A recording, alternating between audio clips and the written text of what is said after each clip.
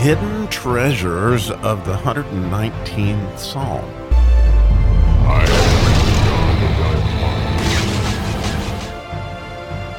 Oh, how I love the mem, and oh, how I love the delight and the fear of the Lord.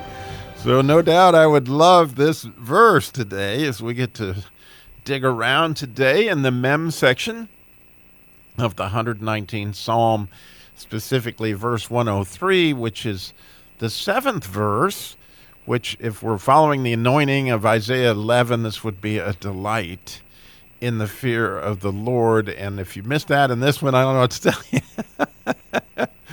But, you know, when you get the idea of the mem, which is Messiah, which is Jesus, which is King, which is more, there's so much that we've talked about, water, and then here we get to this verse. It's like, oh, goodness.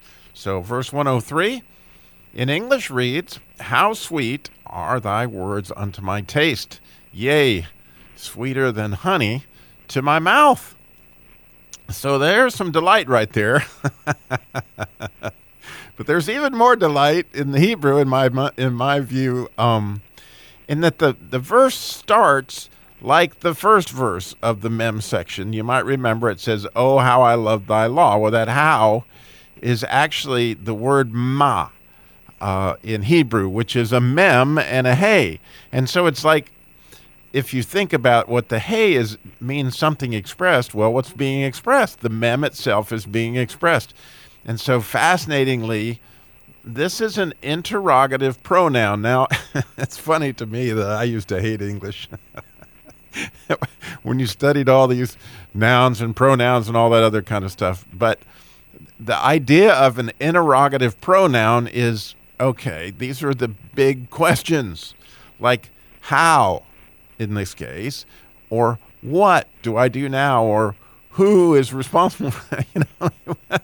An interrogative pronoun is trying to get somewhere, and it's really, really cool that in Hebrew this word ma, because it's even God, when the first time you find this word is when God, was coming to Adam and Eve and like, who told you? What was the reason you ate this? That's the big questions, right?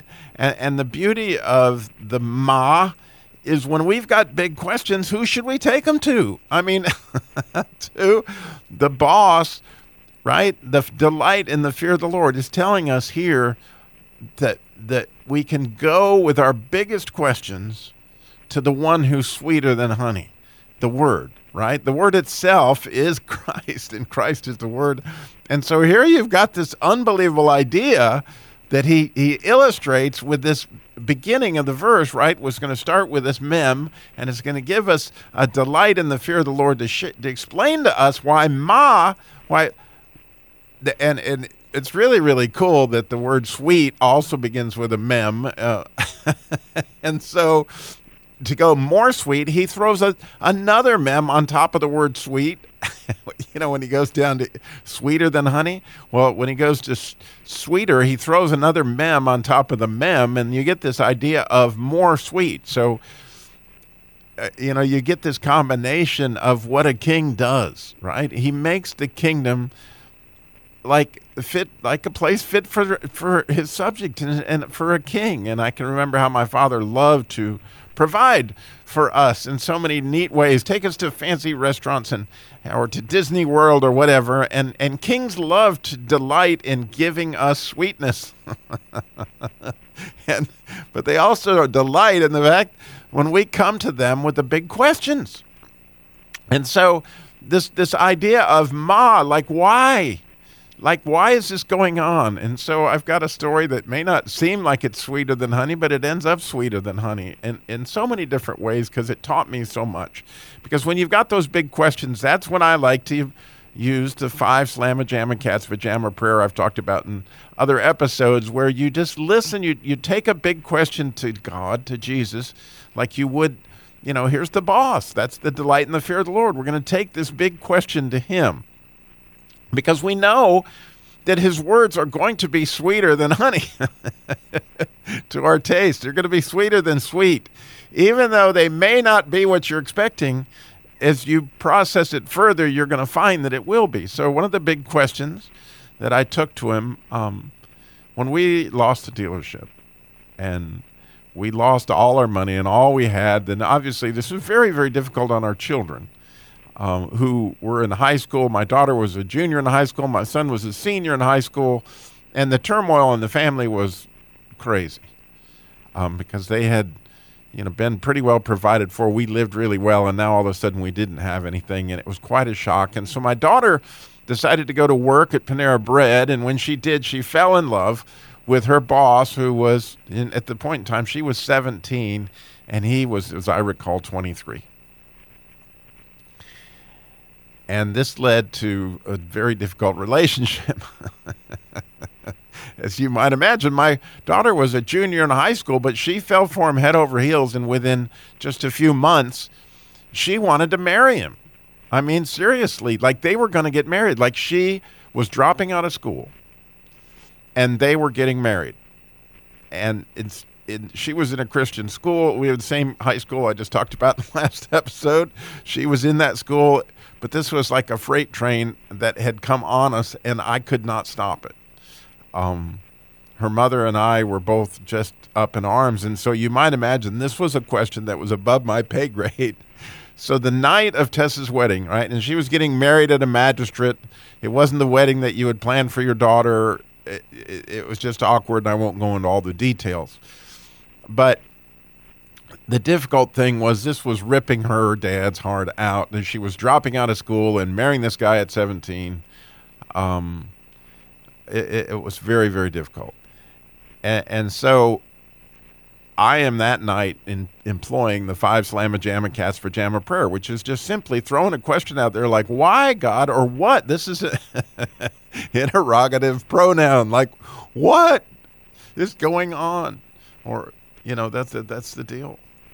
And after, really getting quiet before the Lord and spending time with him and just allowing him, tell me what it is that you want to tell me. Share with me what it is really going on.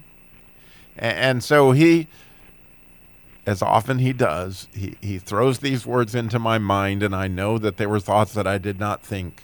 But what he said was, he said, Robbie, are you mourning the loss of what I have for your daughter Tess, or are you mourning the loss of what your dreams for your daughter Tess are? Now that doesn't feel all that sweet when you get that. And then he added this little thing that doesn't again sound all that sweet. He said, you will mourn more of your plans for Tess than you are mourning now. But this is what I have for your daughter. And this is my plan. Like, and the neat thing about the answer he gave me was he was right on the money. I had totally, invested in all this, that my daughter was going to go to college and she was going to do this, that, and the other, and serve God, and however all that worked, right? And there were some really difficult times for Tess based on the decisions that she made. She wasn't pregnant when she got married, but it wasn't long and she got pregnant, and we had our granddaughter, Lila, which is, by the way, one of the joys of my life is my granddaughter, Lila. And her husband, it turned out to be a very difficult situation, and they divorced very shortly because he started cheating on her, and you can imagine the difficulties that she went through. However, to her credit and to her, God's credit, she went back, got her GED herself, then went into the community college program and got her nursing degree, and then from there she became a nurse at Baptist Hospital, and then they put her in college to get her other nursing bachelor's degree at the University of North Carolina, Greensboro, and I can't even believe all that my daughter of those kind of things have happened as God has just taken care of her in ways that are unbelievable, and taken care of my granddaughter, and the joy that has been between our family. In other words, I have a phenomenal relationship with my daughter, Tess. I have a phenomenal relationship with my granddaughter, Lila. But it wasn't at the expense of a whole lot of shenanigans, I'm just saying. But yet, this was a moment of truth where you just don't know what to do. And we went to it with Jesus, and Jesus made it clear to me that his plans are way better than my plans. And sometimes I need to let go of my plans and allow him to do what it is that he is doing. And as it turns out, right, because I accepted it by faith, it was sweet. It gave me that even that night that I got that word, it came with a lot of tears. But it gave me an understanding that, it's a delight in the fear of the Lord. It's like he has this even when it makes no sense. And it didn't make any sense that night. But it was a complete delight in the fear of the Lord because I knew his words are sweeter than honey.